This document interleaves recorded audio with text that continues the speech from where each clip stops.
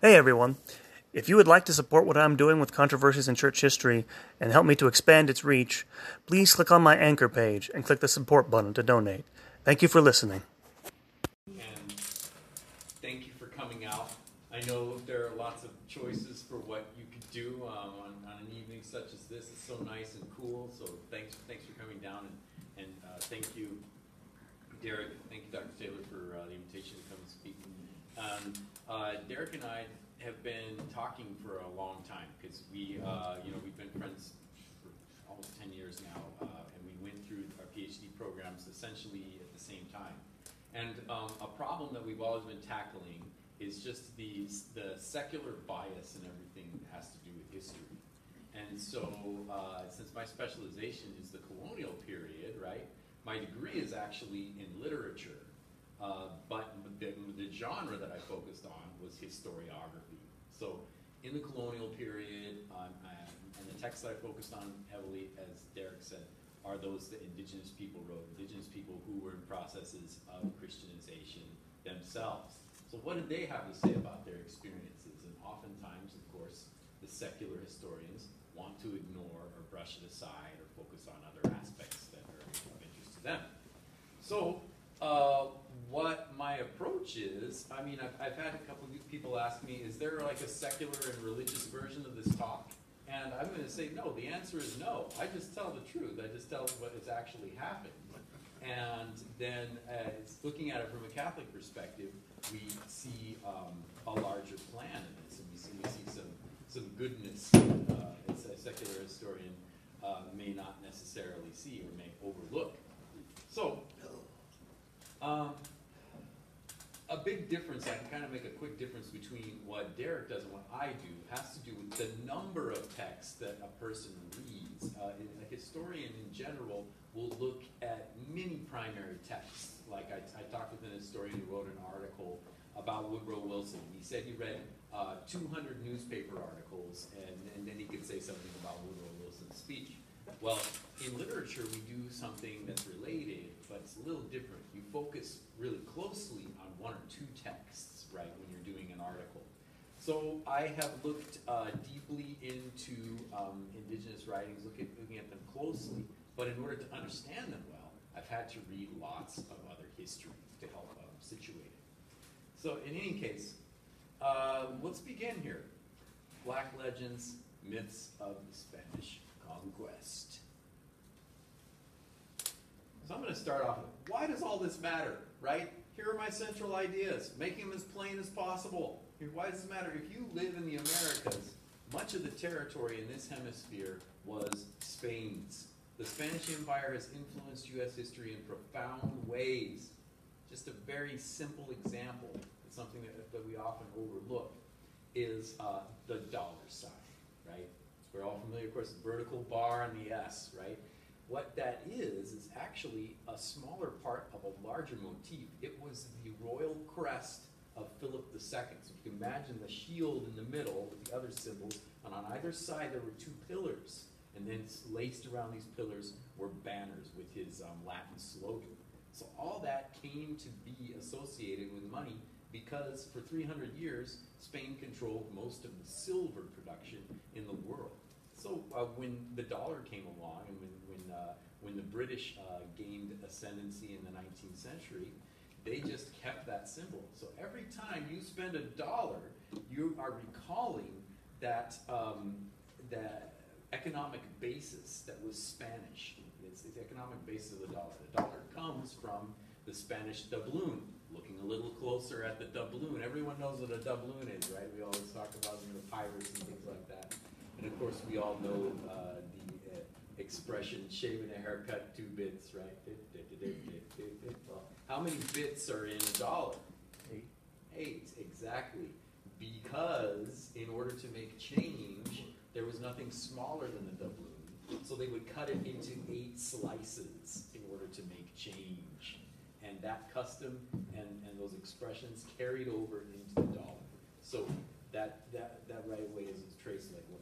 Why does all this matter? We are standing on the former Spanish Empire in lots of ways, as we'll see in a few minutes. So I want to take a look at the stereotypes that have started growing in English-speaking countries beginning in the 19th century, and show that they have made a sort of lens for looking at the Spanish past of the Americas. I want to show that contrary to these representations, Spanish power was not total. That's the place to begin. Spanish power was not total. And two larger points flow from this, right? First is that those later Anglo-centric narratives, meaning what British people, British Protestants, said about Spanish Catholics, right, interfere with our understanding of history and makes the Spaniards look innately violent. And that was intentional. They were trying to portray the Spanish as innately violent, as innately more violent than other peoples. And then the second implication is that with that lens gone, we can look at the indigenous past of the Americas now, which the Spanish could not touch, right? And for the faith, that means we have different kinds of cultural expressions of Catholicism which are unique, but at the same time, of course, very sincere and are in line with the church. So moving on then. So we'll talk just a little bit about the stereotypes. I think one that comes to mind recently, a sort of summary of all these stereotypes, is the film Apocalypto that Mel Gibson released a few years ago. Has anyone seen Apocalypto? Okay, that's great. Now, what sort of indigenous society is in that film? Is it all kind of egalitarian, everyone's getting along? No, what's it like? Hierarchical, the monarchy, aristocracy, the whole nine yards. Yeah. Priesthood, very powerful. Exactly. And it doesn't shy away from the fact that the Aztecs were brutalizing the locals Yes. That's Yeah. Human sacrifice. and sacrificing them and killing them in whatever way they wanted to. Yeah, the defeated ones were used for the sacrifice. Exactly. Yeah, so it represents the violent aspects very vividly, right? But the problem with the representations of the colonial past is that we have, yes, the violent representations of the natives, which wasn't entirely true because not all groups were that way. And then you have a scene in Apocalypto towards the end.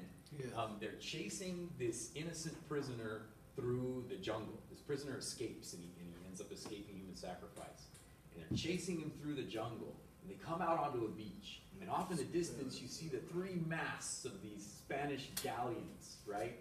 Well, the three indigenous warriors and three native warriors are running on the beach, and all of a sudden they halt dead in their tracks.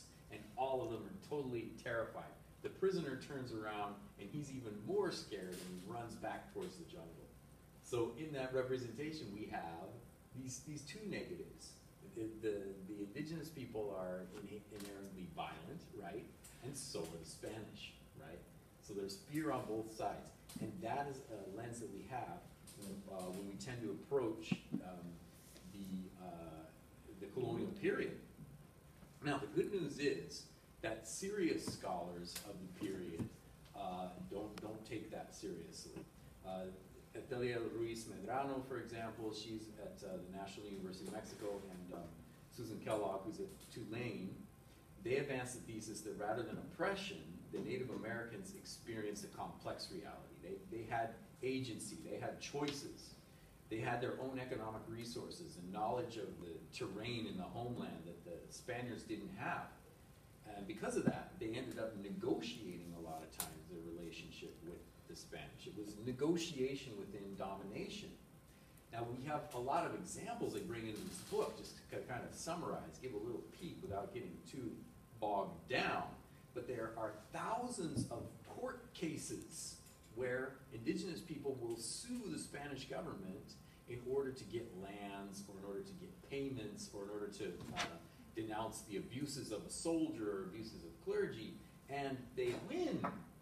And not only do they win from their oral testimony, but they win when they bring in their pictorial codices that had, say, a picture of a family tree on it. They said, well, we are related to this lord. That means that the land is actually ours.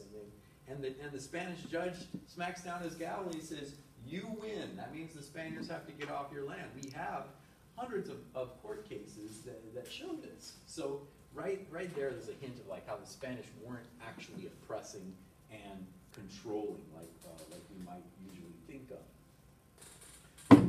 So another example here, which I'll pass around. I use some PowerPoint, but I want people to be able to feel things for themselves. If I'm going to talk about a book, I might as well bring it if I can. So it's Matthew Restall's 7 Myths of the Spanish Conquest. While this book helped inspire the talk, the legends that I'm looking at draw from several other sources and my own study, things that I've seen.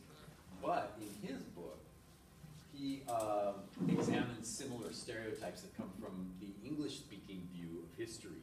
So he looks closely at Columbus and Hernan Cortez and Francisco Pizarro and lots of other figures that over time have been built up into something bigger and more violent than they actually were. Now, another problem that attends our view of the colonial past is a general problem that exists in the West when we're looking at history. Ever since the Enlightenment, we've tended to accept a progress narrative of history, which is to say that we look at the past as a series of ages of ignorance and violence, which have forced humanity to pass through trials and then to come up with innovations. And eventually, humans have emerged from a backward and naive existence and made strides towards a more civilized or advanced future. In other words, if we have history as a line, the past is negative, ignorant, violent. The future is positive, optimistic, civilized, right? The problem with this, the first one, is that the future hasn't happened yet. So you basically have to have faith that it's going to be better. We're actually unmasking a little bit of the secularist worldview. It's actually a faith claim that the future will be better because of technology or because it's simply the future, because we're modern, right? You have to accept it without any evidence. Okay. The philosopher Charles Taylor, a practicing Catholic who teaches at McGill University in Canada, has called these descriptions of history subtraction stories. So for me, as a literary scholar, the whole idea of storytelling as history appeals to me, right? History telling helps explain why people tend to look at one or two situations in the past and then build a whole grand narrative around them, holding all the way that people's lives are somehow less meaningful in the backward and violent past than they are now. Taylor's ideas of subtraction stories argue that we tend to retell the past as only oppressive, even though evidence exists that certain freedoms were stronger in the past than they are now. So 2 examples. One that's really concrete is when Christendom is one entity, right? There are no nation states. So in order to go from one part of Christendom to another, you don't need to show a passport, right? Which means that there was a lot of freedom of movement in the past that doesn't exist now. Another example of how people who we consider to be very free now, people who perhaps are well off financially, right, or people who are the nobles, right, noble people, in the past they actually tended to have less freedom in regards to marriage, because the farther back you go, you have to try to marry within the social class or with another noble in order to hold on to the wealth, right? Whereas poor people tended to have the freedom to marry for love, at least the opportunity to do so. So, subtraction stories on kind of a deeper level reinforce a more negative idea or nefarious idea that our lives in the present are superior to those people in the past, right? And this, of course, ignores positive contributions of marginalized everyday people in the past. And I could add even just with the eyes of faith, think of all the invisible saints, right? The saints only God knows of, and living out their simple lives of existence. But it's the everyday people who really make the bulk of history. So, diving in then to the first legend, which I've been skirting around by calling it Total Control, but here it is. The legend of total conquest runs something like this.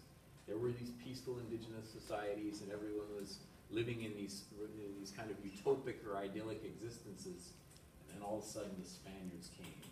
And they strode into town with their horses and their guns and their metal and their gold-thirsty ways, and they bulldozed over everyone, and no one had a chance to resist, and everyone just accepted it, right?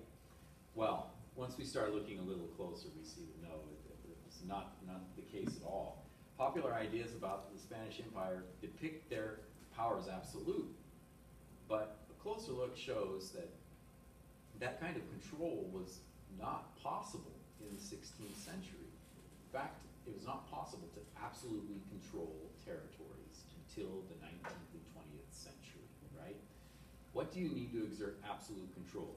You need a very large standing army, and you also need instantaneous communication to know what's happening in a very far region from where you are, and then send the army out to control it, or send a message saying, arrest this person and take him to jail. We can't do that until the telegraph exists. So it's not until really Napoleon, although he didn't have the telegraph, he had similar means of communication that were rapid enough to affect that. It wasn't until Napoleon where we have that kind of oppression, where just instantaneously the government tells you what to do or else, right? And that's also happening at the same time as the rise of secularism, right?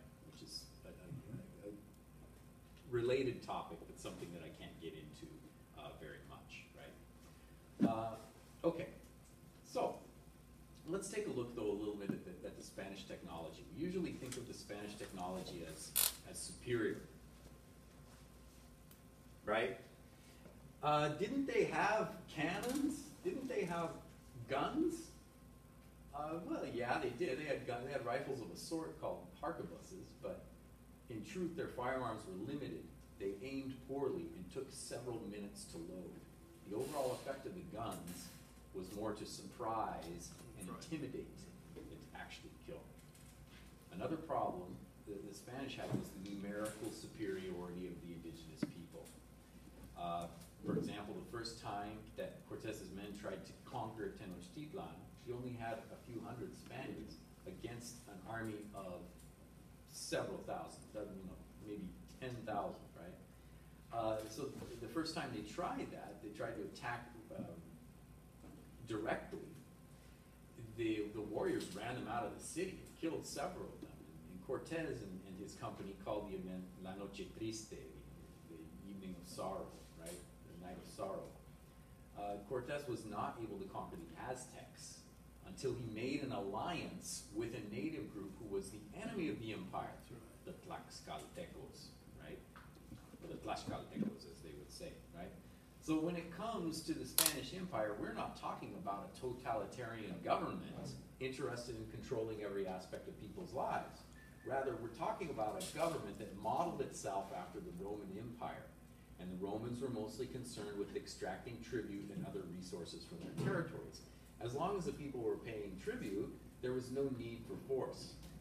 And the tribute collection in and of itself is limited because it can only be in person and it can only occur in cities, which is where the soldiers were.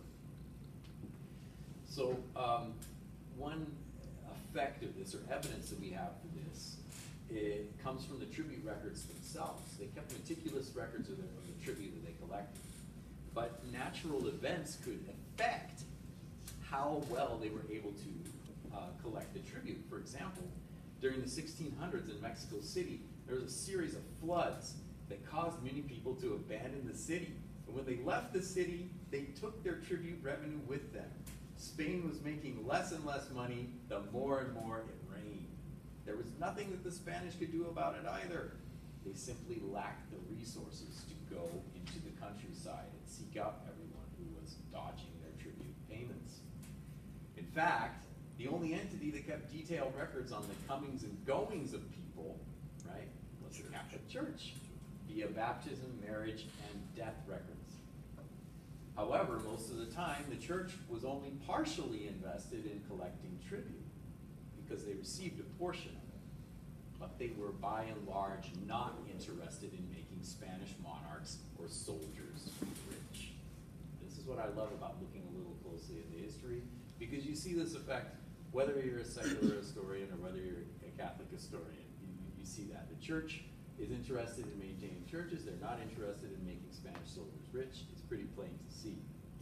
Okay. Now, here's a great illustration that I love to look at that actually opens up a window and a little bit more accurate description of the way power dynamics were during the 16th century in New Spain. This image comes from a document called El Lienzo de Tlaxcala. You remember that Tlaxcaltecos were the enemies of the Aztecs and the ones that Cortez had made an alliance with in order to conquer them, right? They produced this manuscript, and they were part of a campaign called the Mixton Wars, which was in the northern part of Mexico, going against large groups of indigenous people, which they called the Chichimecas collectively. Now, let's take a look here. We have some indigenous conventions in the drawing, which I can explain pretty quickly, and they're pretty straightforward, right? The larger the figure, the more important, right? So we see, of course, the first one in the foreground is the Spaniard with his horse, right? But then behind them, we see humans that are of equal size, the Tlaxcaltecan warriors, right? They happen to be as large as Spaniards, right? They certainly look a lot more intimidating. You have the eagle flying above them, which signals the royalty. You have the complex designs on the shield, which offsets them from the Chichimecas, who they represent as not noble because they don't have insignias on their shields, and smaller, and all these sorts of things that goes along with that, right? The Tlaxcaltecans are paid mercenary soldiers. The pro-Spanish native warriors are larger, fiercer, and better equipped than the indigenous warriors that they confront. Also notice that the Spanish soldier in the foreground, he's not using a firearm. That would be a waste of time. Instead, he's using a lance in battle. Is this Spanish soldier interested in killing all indigenous people? Clearly, we see this is not the case. We see the indigenous allies of the Spanish who are fighting other indigenous people. What we have then is a complex colonial society in which it is possible for indigenous people to advance as long as they're willing to adapt to the culture of the Spaniards. But even if they aren't willing to adapt, a lot of people left the cities and moved into the remote countryside where they maintained their customs and beliefs over the centuries. And in a few minutes, we'll see a list of groups who have really never converted because they've been so isolated and away from the Spanish influence. Spanish influence was mostly in cities, and they simply lacked the manpower, or the capacity to go out into the countryside and try to impose their will. Okay. I have a couple of other examples of regions that Spain never really controlled, or controlled only loosely. One is the Mayan zone. The first 3 times that they tried to land on the beaches and attack directly, the natives came down, the Mayan people, and chased them out and killed them, and it was always bloody, and the Spaniards always came out losing. And they said, you know what? We need some help before we come here. The only time they were able to really set up their colonial governments was after they got the help of mercenary soldiers from central Mexico, and they attacked on land from the west. So that is a clear example of how their conquest was not total. And another comes from the southern cone, the Mapuche people, who were effectively never conquered, because they would lead the Spaniards up into little gorges and canyons and then ambush them. And once again, the Spaniards are like, this is too costly. We're giving up all our soldiers. We're giving up all our horses. We just need to kind of give the Mapuche their space and focus on the northern regions where we can farm and do ranching, right? And then also do the trade with the silver mines in the Andes. So they left the southern cone essentially alone. It wasn't until the Chilean government comes in, the secular government in the 19th century, that the secular government goes and takes their guns and by force tells the indigenous people, you are now Chileans, and you will speak Spanish, and you will pay taxes. And then at that point, even, it was difficult for them to get consent from the Mapuche. So, of course, just further evidence that just in a logistical sense, the Spaniards weren't able to control, right? And bring that in like a tie into Catholicism, because the whole purpose, really, the whole reason why the Spanish government got permission from Pope Alexander VI at the end of the 15th century, the whole reason for the exploration was evangelization, right? So it's proof that even in spite of hypocrisy and in spite of abuses, the official purpose that they were there was to extend Christendom. And they considered themselves a kingdom that was part of Christendom, right? So if we can put ourselves more in that medieval and Christendom mindset, we can understand more what the Spanish were doing more accurately. Okay. So here's another example that's a little closer to home of Spain's inability to fully conquer and control the territory. This example comes from La Florida, right? This 1584 Spanish map of North America calls the whole region of the southeastern United States Florida, La Florida, right? That's right. For the Spaniards, all this area was Florida. And as you can see in the upper left-hand corner, Florida included the Ozarks, which, as we know, brings us up pretty close to Pittsburgh, Kansas. So, from a Spanish point of view, we're all closer to Florida than we might think. In 1597,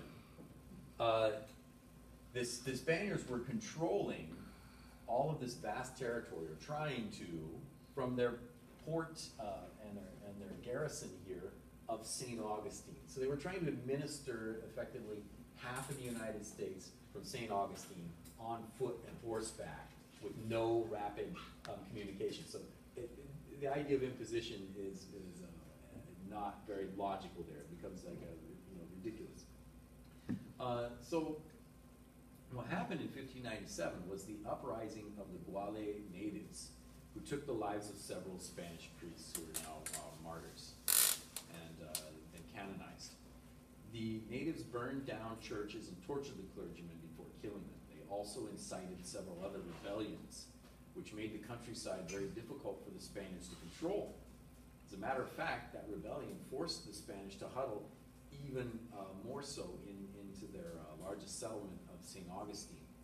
And at the end of this presentation, I'll go into more detail on the trip that we're planning with St. Augustine, where we can all learn firsthand how closely intertwined Spanish history is with the larger history of North America, and just how Catholic that history is. But anyway, going back just a little bit here, about 30 seconds here, I mentioned that it caused other rebellions in the countryside. Well, in what is now Georgia, there was a Camino Real of missions. So before there was the Camino Real in Texas or Arizona or in California, there was one in Georgia, right? And the rebellion of the natives spread along that route, right? So once again, not all this unrest shows that the Spanish were not controlling with an iron fist. They were not ruling with an iron fist. They weren't able to. Logistically, it was not possible. Okay, moving forward. Aha, the Guale Uprising. Now, if you are interested in getting PowerPoint of this presentation,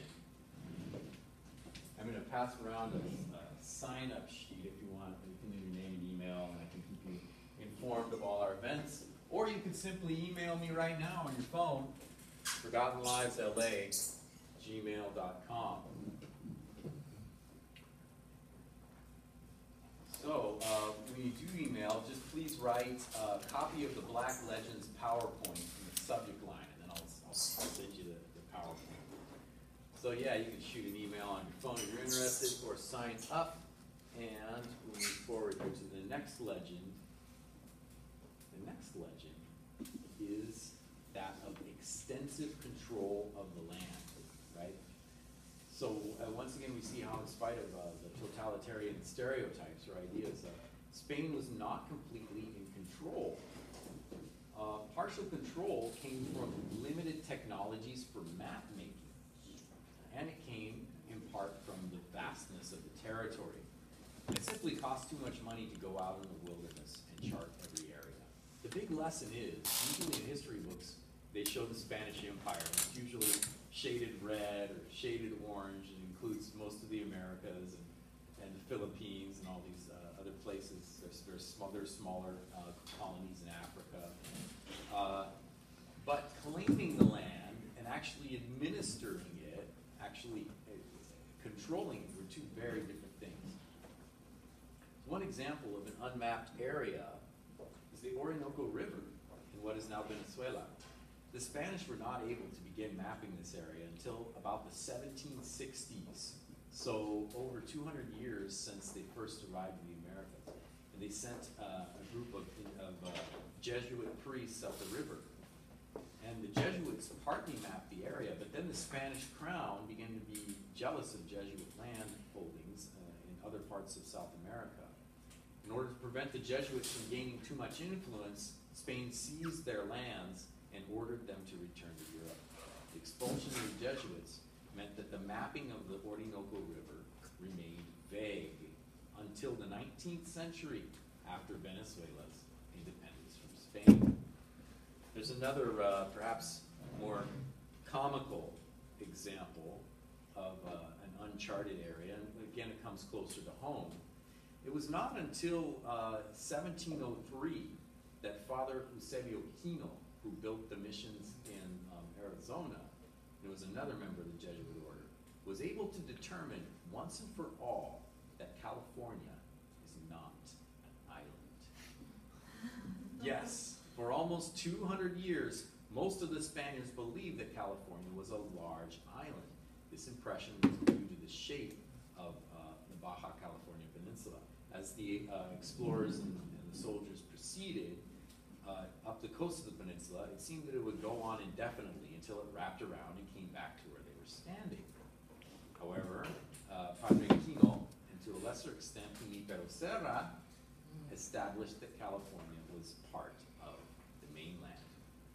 On a more serious note, here's where we get to perhaps, in one sense, what is the most grave about the Black Legends, right, is that we have these accusations that that come about through this secular or subtraction story view of history, is that they forced all conquered people to become Christians, like forcing them to convert at sword point, which I call the legend of forced conversion.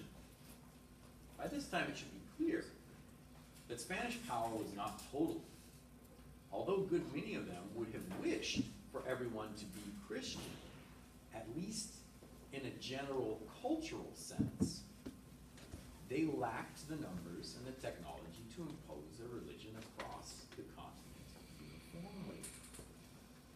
So on this next slide, we have a whole list of indigenous groups throughout the Americas that used to be part of Spain, whose beliefs were alive and well during the colonial period, and some of these groups continue today. The Chichimeca groups, right, they would not convert to Christianity, and they fought the Spanish outright, which is why they took those other mercenary soldiers there to try to force them to allow priests to come in. The Tarahumara and Yaqui people, to this day, still practice the peyote hunt, where they go out and look for the peyote cactus and use it for hallucinogenic rituals, right? So this non-Christian practice continues among them, right? There is the case of Francisco de Tenamascle, and I'm leaving these up here so a person could look these up easily. And of course, this will be on the website afterwards because of the filming.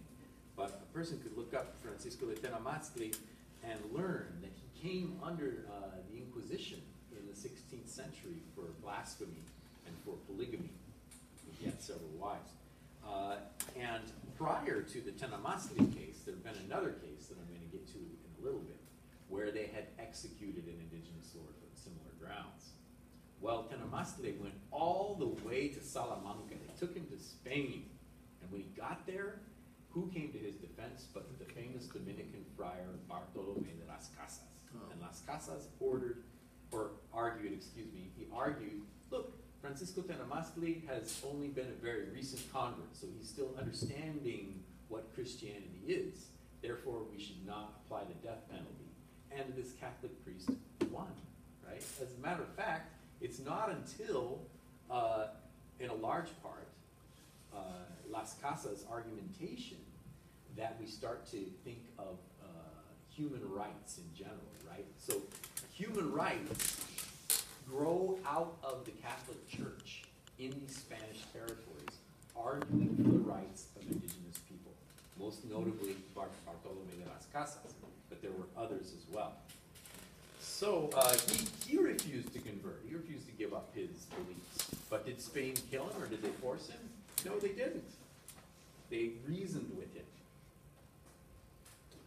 San Juan de Chamula is a place where you can go in the state of Chiapas today, which is the southernmost state of Mexico, and you can go and see a chapel which has been excommunicated because inside this chapel, inside this parish church, they have torn out all of the pews and put pine needles all over the ground, and they have all of these images of saints all around the room, more so than you would see in most churches, and they're kneeling in front of these images, and they're praying in Mayan languages. They're actually praying to their ancestral deities, right?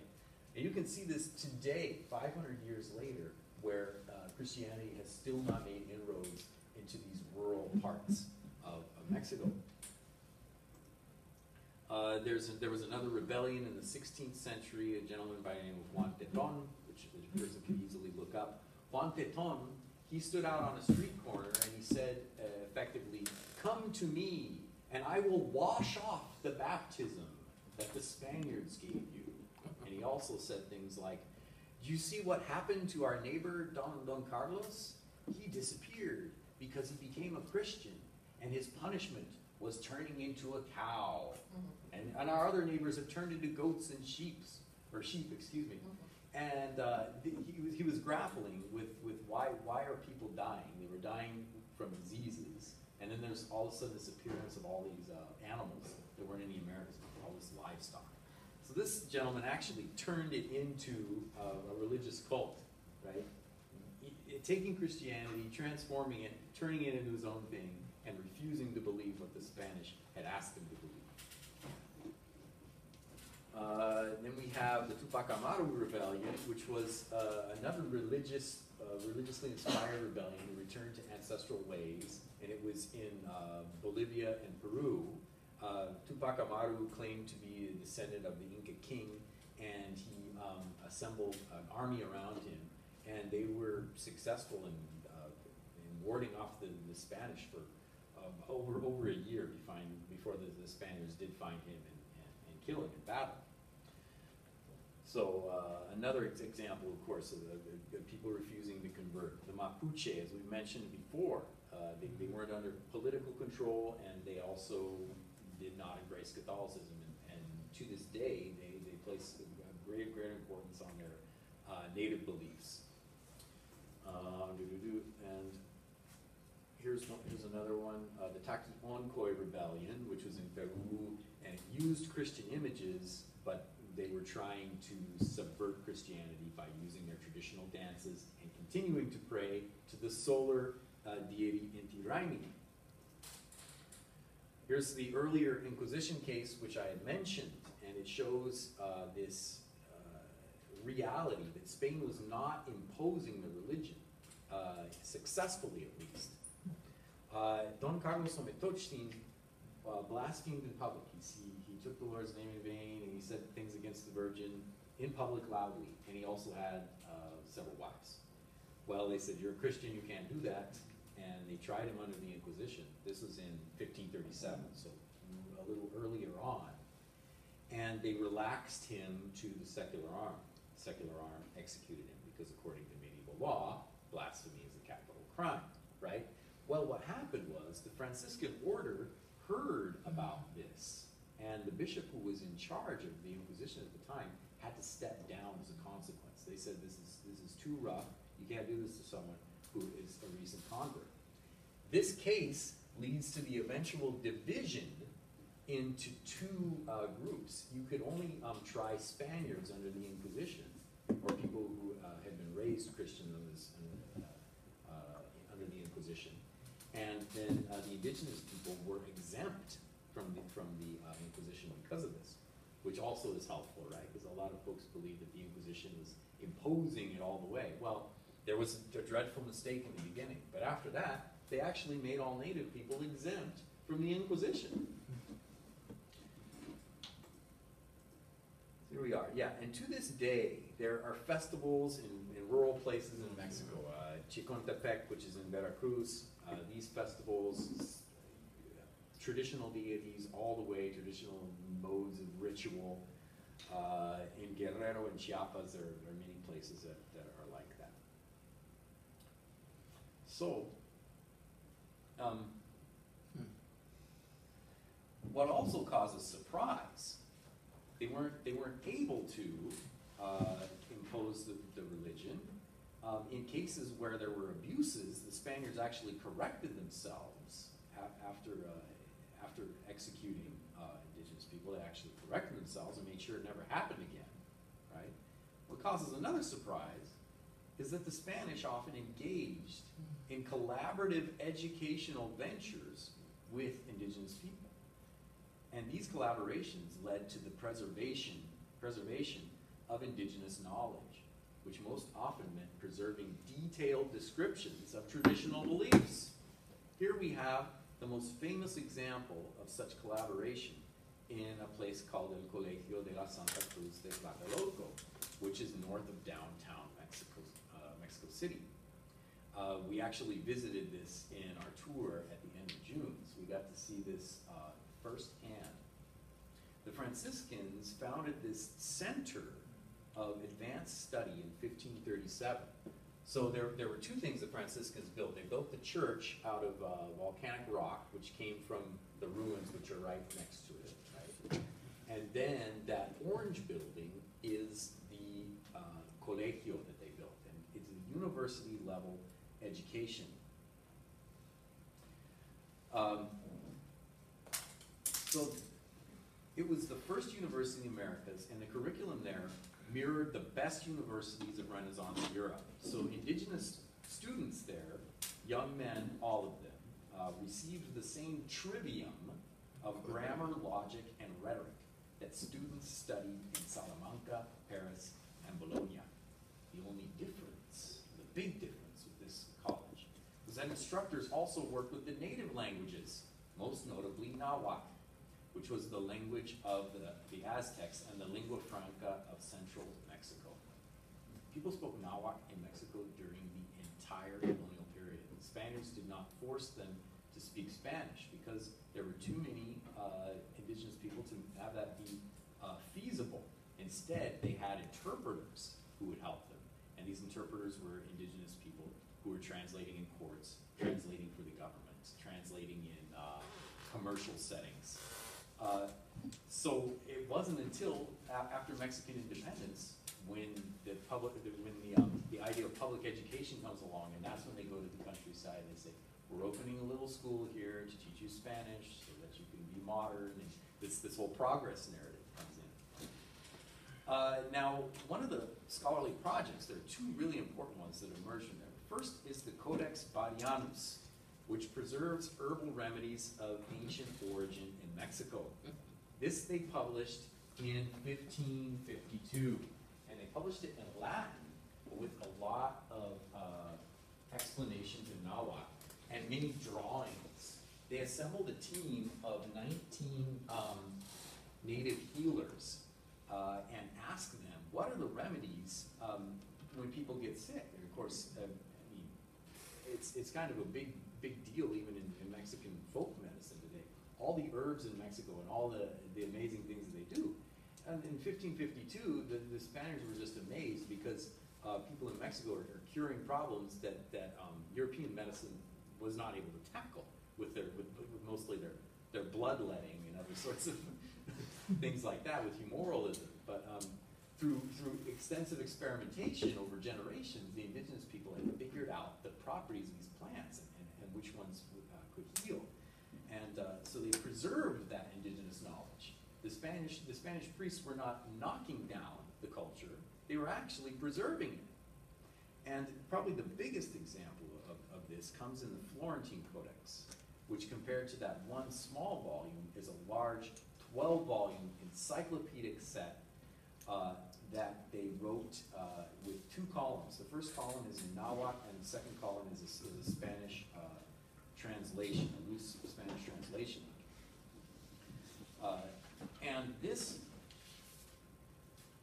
12-volume set, called the Florentine Codex, was a result of over 30 years of labor on the part of a priest named Bernardino de Sahagún. Sahagún interviewed elders who had been alive before the Spanish conquest and worked closely with a team of indigenous scribes in order to produce what is the largest single compilation of knowledge about the indigenous world in Mesoamerica prior to the conquest.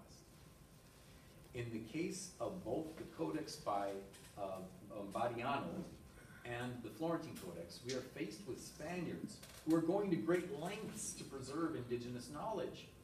And here's something that's ironic. Every anthropologist, every historian, and every literary scholar who wishes to approach the Aztecs must pass through the Florentine Codex, right? Must pass through this document that a priest made in order to better understand the culture that he was trying to evangelize, right? I could go on about the Colegio de la Santa Cruz all day long, and Dr. Taylor, Derek vouched for that since we were there this last stuff. But we stayed at Tlatelolco for quite a while, and what looks kind of like it's a church, and now these are government offices. It's archives of the Ministry of the Exterior, right? So we can't actually go into the rooms, but we can go into the courtyard, and we spent time there in the courtyard, imagining these students learning there at the Colegio de la Santa Cruz, and actually hearing excerpts from a letter, or from letters, from multiple letters that one of the graduates from the Colegio de la Santa Cruz wrote.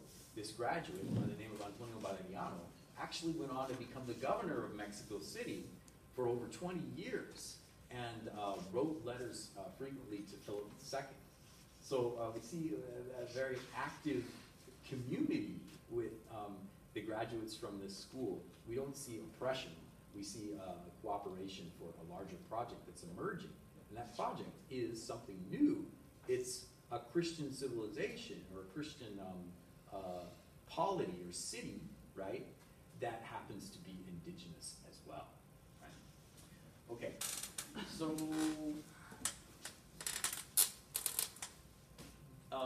facing the history, the real history, just seeing what happens, helps us to really look beyond those stereotypes, like I said.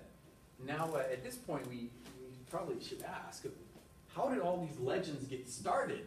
Why do we have this way? Because when you actually look at the history, or if you're on the ground in Mexico, and oftentimes if you talk with people, you'll get a little different spin than we normally get in that secularizing view. Although there are a lot of folks who use atheism as a means of social advancement to try to get ahead. They say, I don't believe anything that church teaches, but they're trying to get ahead. So it's there too in Mexico as well nowadays.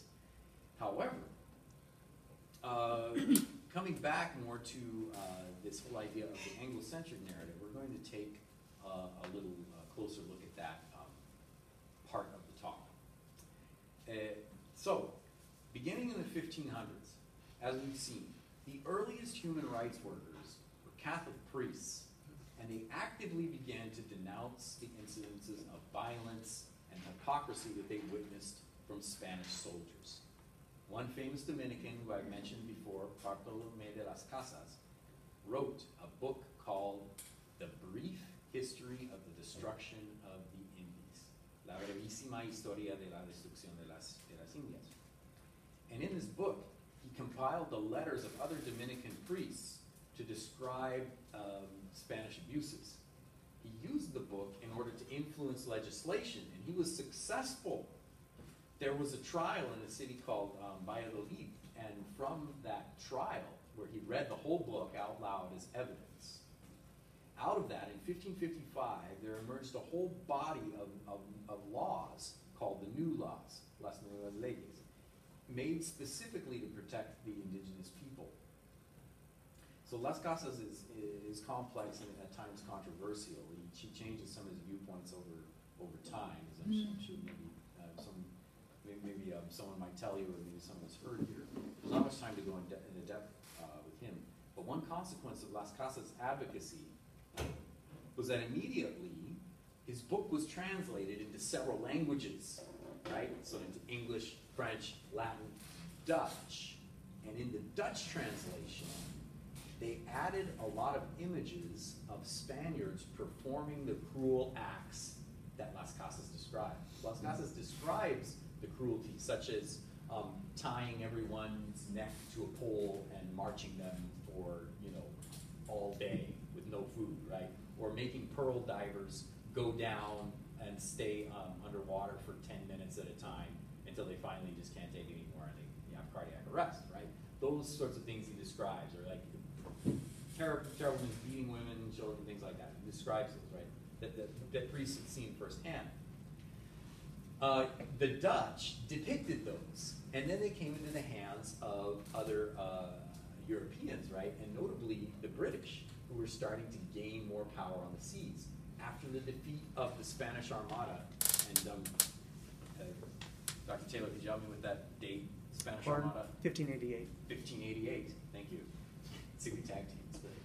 So after the defeat of the Spanish Armada in 1588, that is the beginning of the slow descent for Spain out of power.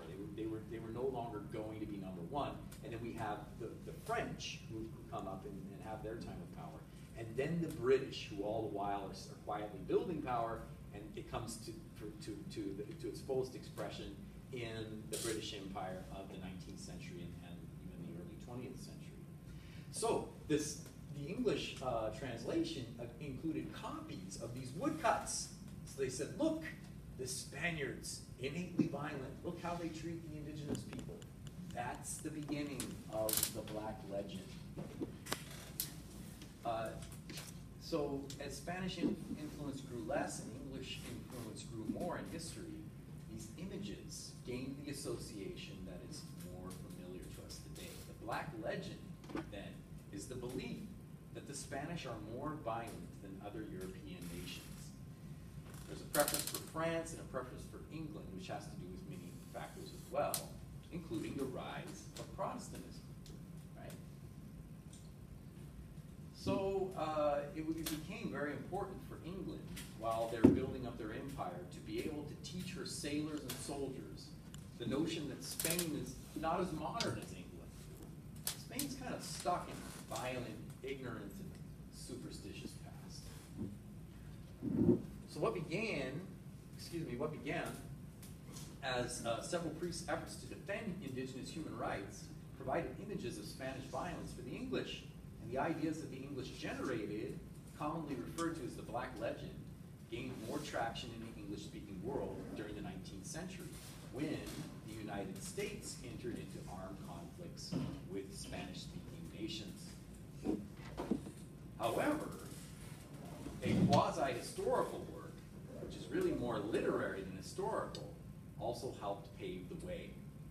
In 1843 was the publication of William Prescott's The Conquest of Mexico, which, like no other book, has had a lasting effect on English speakers' visions of the Spanish past in the Americas. So I'll pass it around so you can take a look at it. What he essentially did was summarize the work of two Spanish historians, Bernal Díaz de Castillo and López de Gómora, and made it available in an English volume. So at a time in the 19th century when not many people were studying Spanish, it became a go-to source for the English-speaking world. So I can describe its tendency briefly without reading long passages. The problem is that it recalls details from battle scenes that did not appear in the original chronicles of the Spanish. These sights and sounds include the screams of indigenous people, the clatter of horse hooves, and the multiple explosions of firearms. All the sounds are impossible to perceive in the chronicles that the Spaniards left. Prescott's battle scenes are literary and almost cinematic in their intensity. You hear about how ruthless they are, and then he describes Cortez as a very ruthless man, and he keeps using those kinds of words, building up Cortez into a larger-than-life figure, right? Did Cortez do abuses? Yes, absolutely. His own chronicles and the chronicles of Bernal Diaz de Castillo contain plenty of evidence for that. However, was he this kind of superhuman force of nature?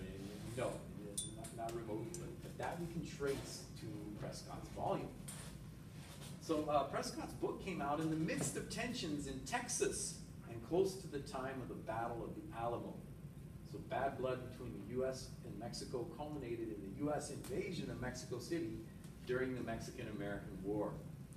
So we have thousands of soldiers, many of whom had read or heard of William Prescott's book. Men whose perceptions of Mexico were set before they even marched on the Capitol. So before they even got there, they had heard about how violent and backward Spanish-speaking people were. Right? They were wearing the lenses that make Mexico and Spanish speakers look less advanced. Well, similarly, along the same lines here, at the end of the 19th century, came the U.S. confrontation with Spain, the Spanish-American War, in order to decide who would control Spanish territories in the Western Hemisphere. The end result, after 3 months of fighting, was that Spain lost its last colonies. Cuba, Puerto Rico, and the Philippines all came under U.S. control.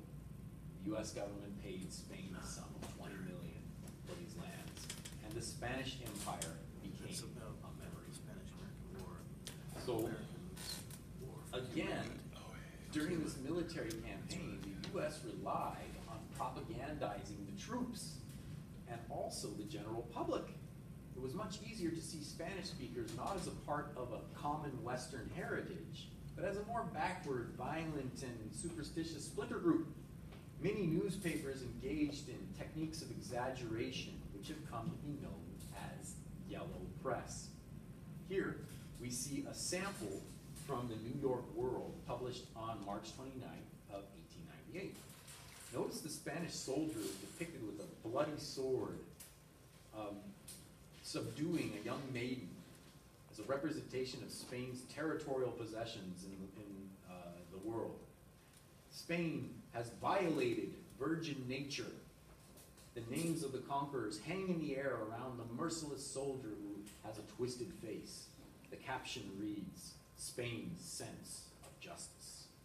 Imagine the impact on this image and images like it when they were published in the nation's leading newspapers, the nation's largest city, New York.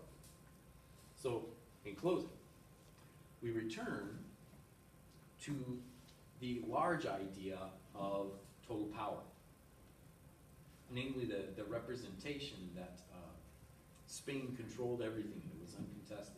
Closer inspection has showed us that this view comes from an Anglo-centric perspective of history. English speakers, because of the rise of the language, have tended to see the Spanish Empire as a vestige of the violent and ignorant past. However, another conclusion emerges from this examination. The idea of total control in the Americas reflects a possibility that the Spaniards did not have. In fact, the technology to attempt to control every aspect of people's lives did not exist until the late 19th century and into the 20th century. It is Kaiser Wilhelm, Mussolini, Adolf Hitler, Joseph Stalin, Chairman Mao, Chiang Kai-shek, and other totalitarian dictators of the 20th century who attempted to control every aspect of people's lives and control people's thoughts. And it's worth adding that many of these figures I just mentioned were atheists, public atheists promoting atheism. thus, when we look at the colonial past and hear the word empire, there's a risk of transferring our own cultural trauma from the 20th century onto the past. In truth, Spain's empire was more medieval than modern, although the empire is one of the largest roots on the tree of modernity itself. So we can't understand what modern is without understanding the changes that Spain went through. So, again, if you like what you've seen, go ahead and send me an email, or you can subscribe on the website, Forgotten Lives of Latin America. That way, you won't miss out on important information on upcoming trips to Latin America, as well as speaking engagements and books available on topics related to colonial Latin America and Latin American studies in general. Go to ForgottenLives.com and sign up today. So now, I would like to extend a special invitation to our trip to St. Augustine, which will be from January 8th to 12th. 8th to the 12th, exactly. I have a promo video for us to kind of start